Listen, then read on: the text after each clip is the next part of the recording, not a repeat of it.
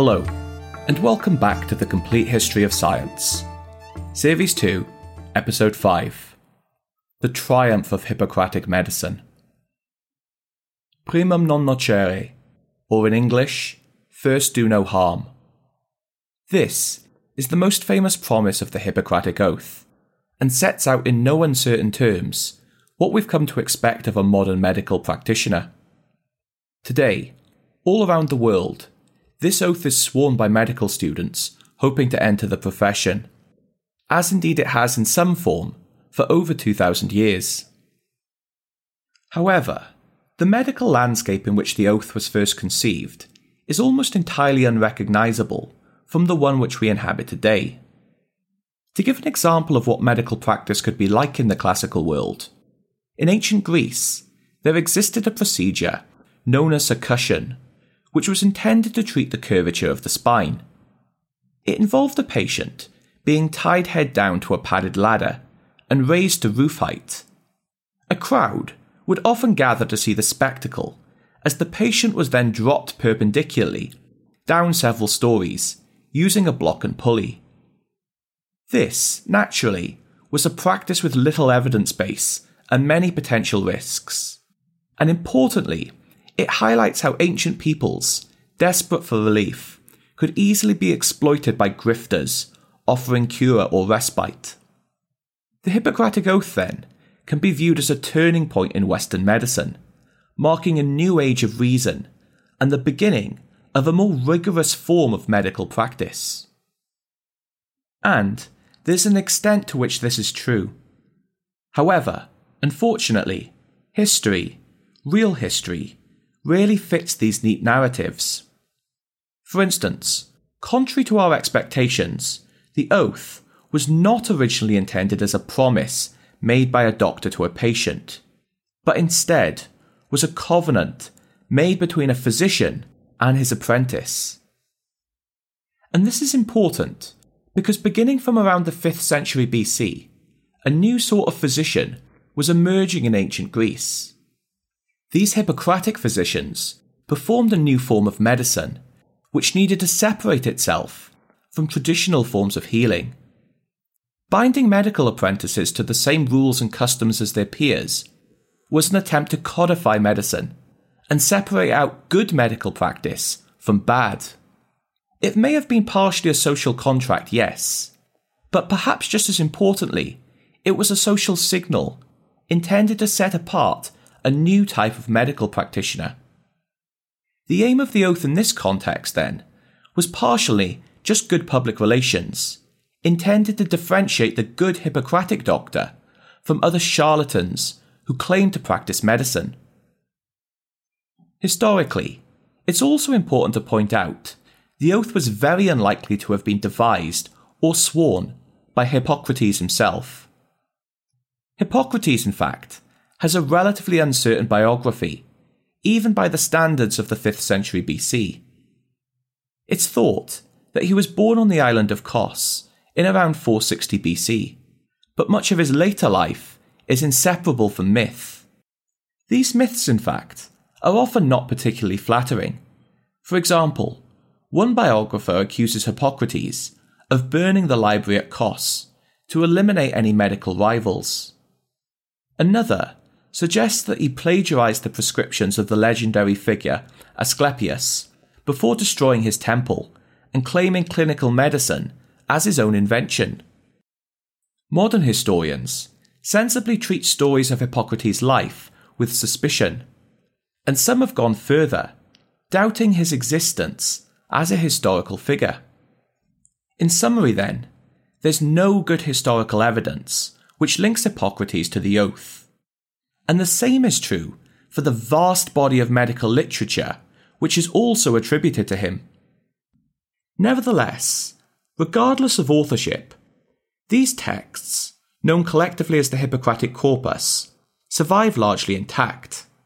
And together, they give us a clear picture of the new medical practice which appeared in ancient Greece between the 5th and 3rd century BC.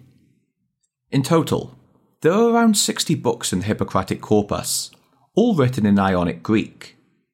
More than likely, these works would have had many different authors, and their books were only collected retrospectively. If we were to browse them, we could easily point to many specific instances where they conflict or outright contradict. But, nevertheless, what they share is a common approach to medicine. A significant part of these works is aimed at the emerging band of Hippocratic doctors who were springing up in ancient Greece, and they deal with the practical aspects of medicine. For example, there's much advice on dealing with the clinical side of medicine, such as diagnosis and prognosis.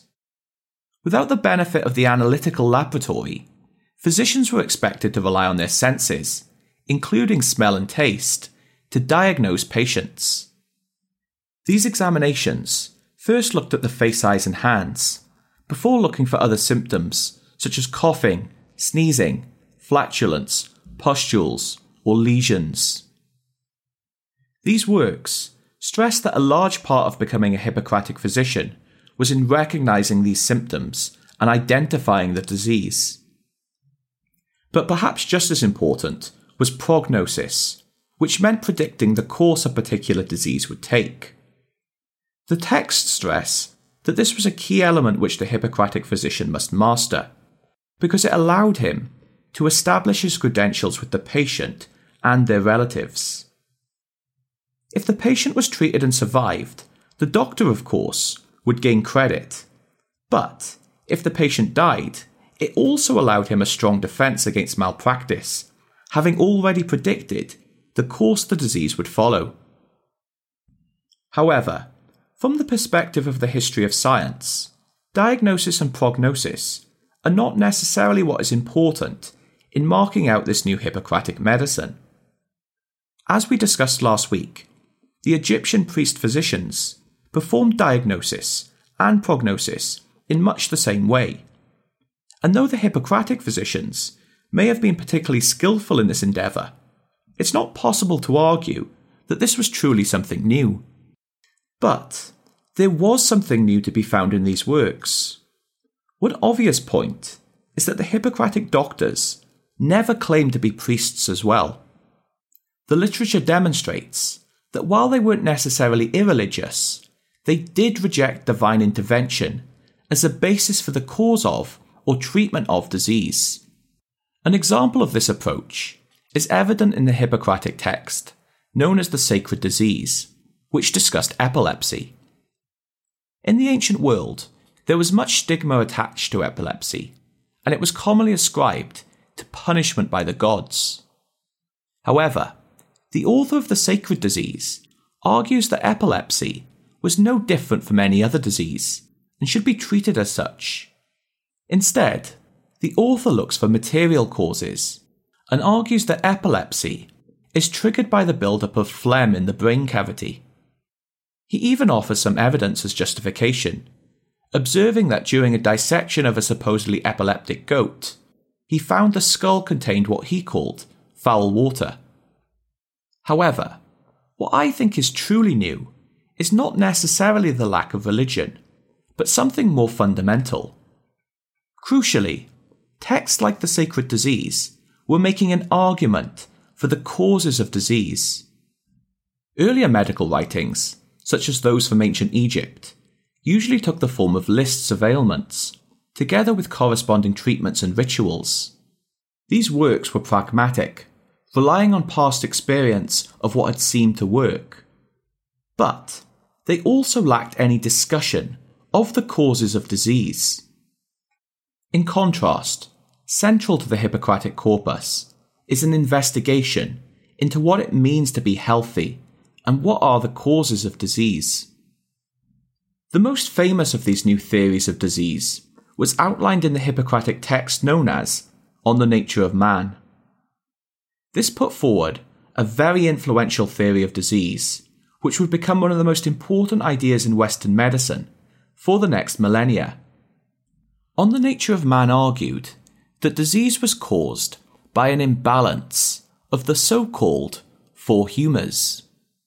These four humours were the bodily fluids blood, phlegm, yellow bile, and black bile. which according to this theory should exist in the correct proportion in the body. This idea is reminiscent of the work of the philosopher Alcmaeon, who, as we mentioned in the last episode, viewed health as the state of balance, while pain occurs when there's either a deficiency or an excess.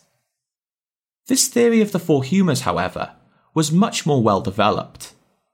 Each humour was thought to correspond to a particular climate, so phlegm was associated with cold and hence is prevalent in winter, while yellow bile is hot and more common in the summer.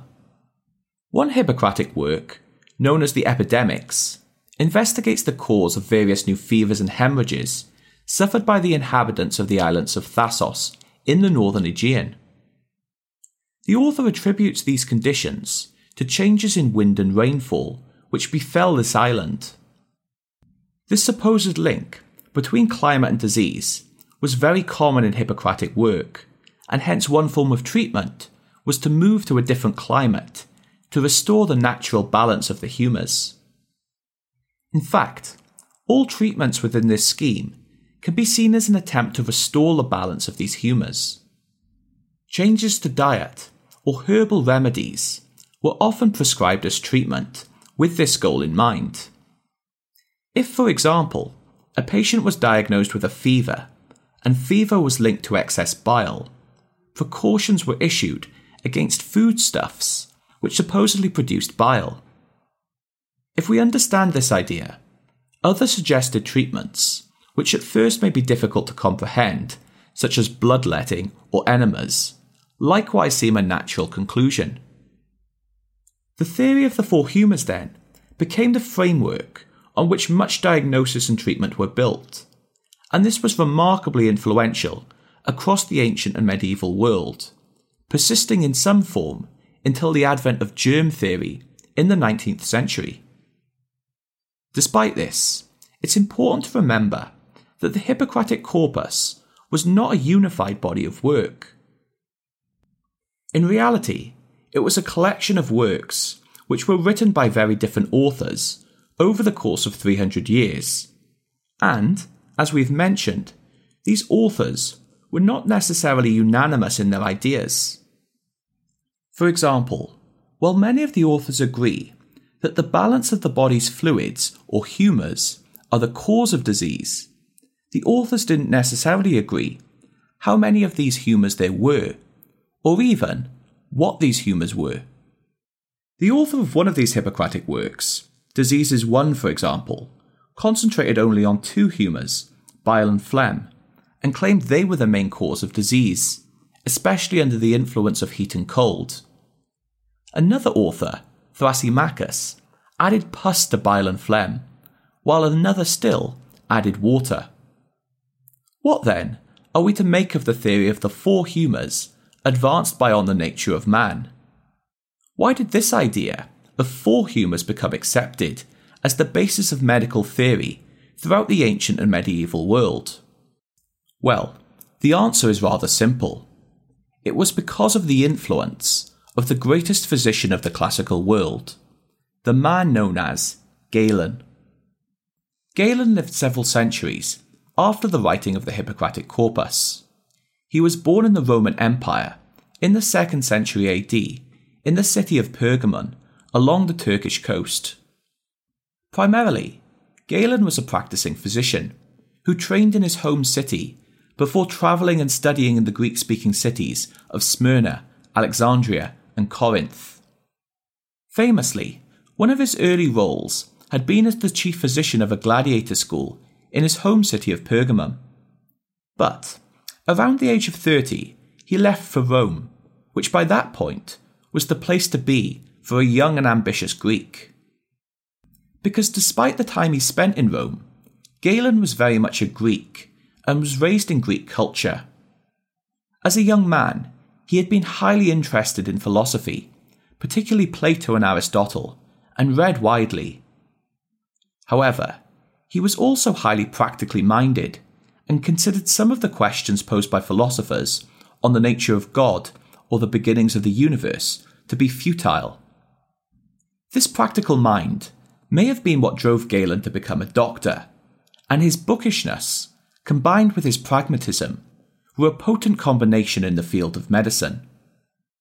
Central to Galen's view of medicine was the belief that Hippocrates was the ultimate authority, and his own medical beliefs were largely derived from the Hippocratic corpus. However, he also tended to pick and choose the parts which he favoured, and in order to justify them, ascribed these parts to be genuine works by Hippocrates.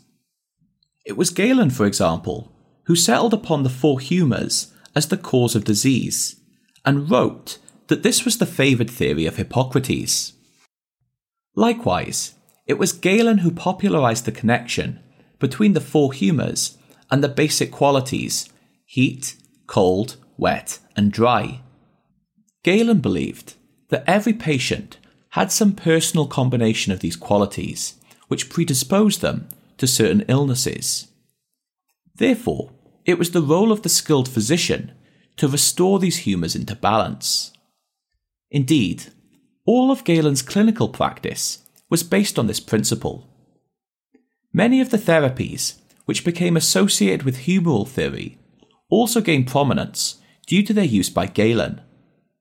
For example, he popularised the treatment of bloodletting as a way to remove excess blood and to restore balance in the patient.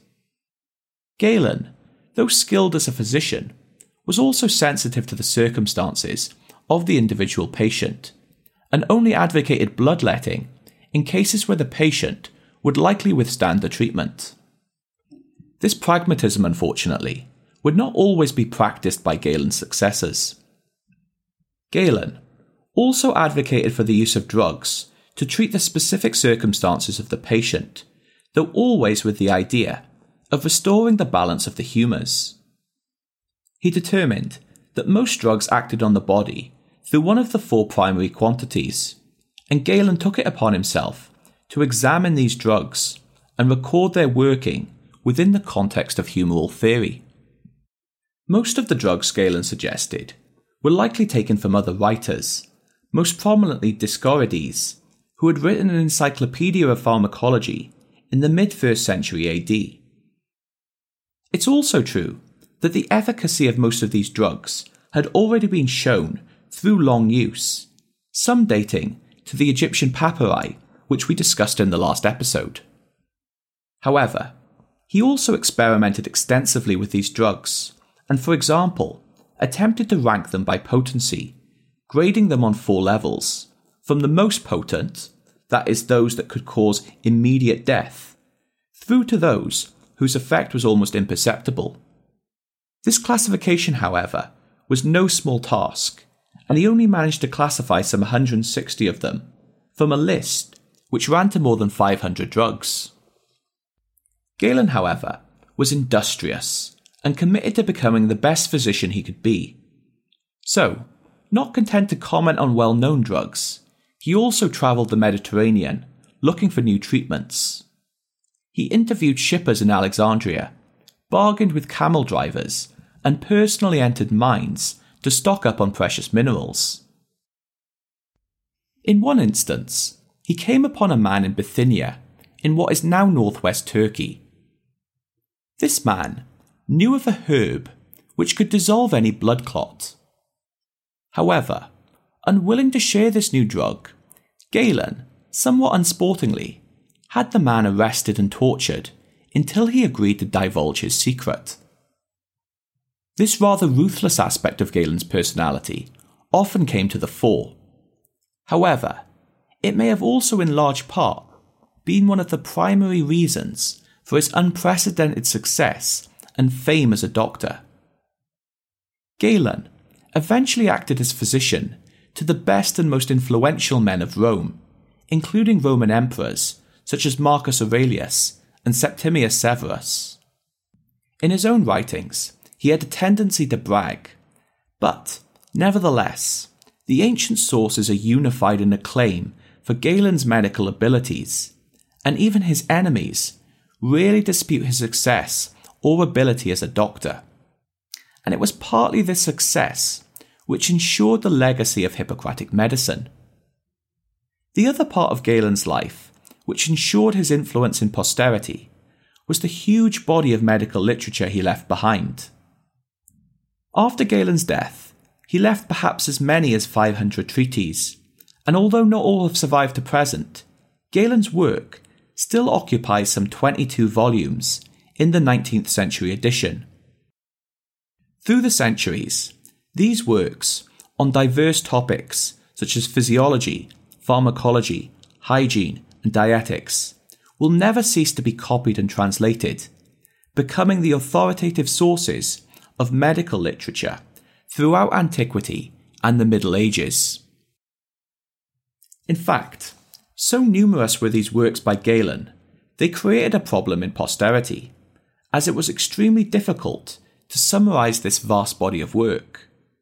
And this problem is compounded when we remember that it must have been very unlikely that most physicians could afford to have access to more than a handful of Galen's complete works. Often then, historians will refer to Galenism, which were the set of common medical practices following this period. This was a simplified, more digestible form of Galen's work, which would eventually dominate medical learning throughout the Middle Ages of Europe and the Golden Age of Islam. And so it was that medicine in the succeeding period would continue to feel the influence of both Galen and the Hippocratic corpus, albeit in a constantly changing form. However, I'll stop here for today, though we are far from done with Galen, who, like Aristotle and Ptolemy, will continue to reappear for some time to come. In fact, this is true even in the next episode, where we will explore ancient anatomy. I hope you can join us then.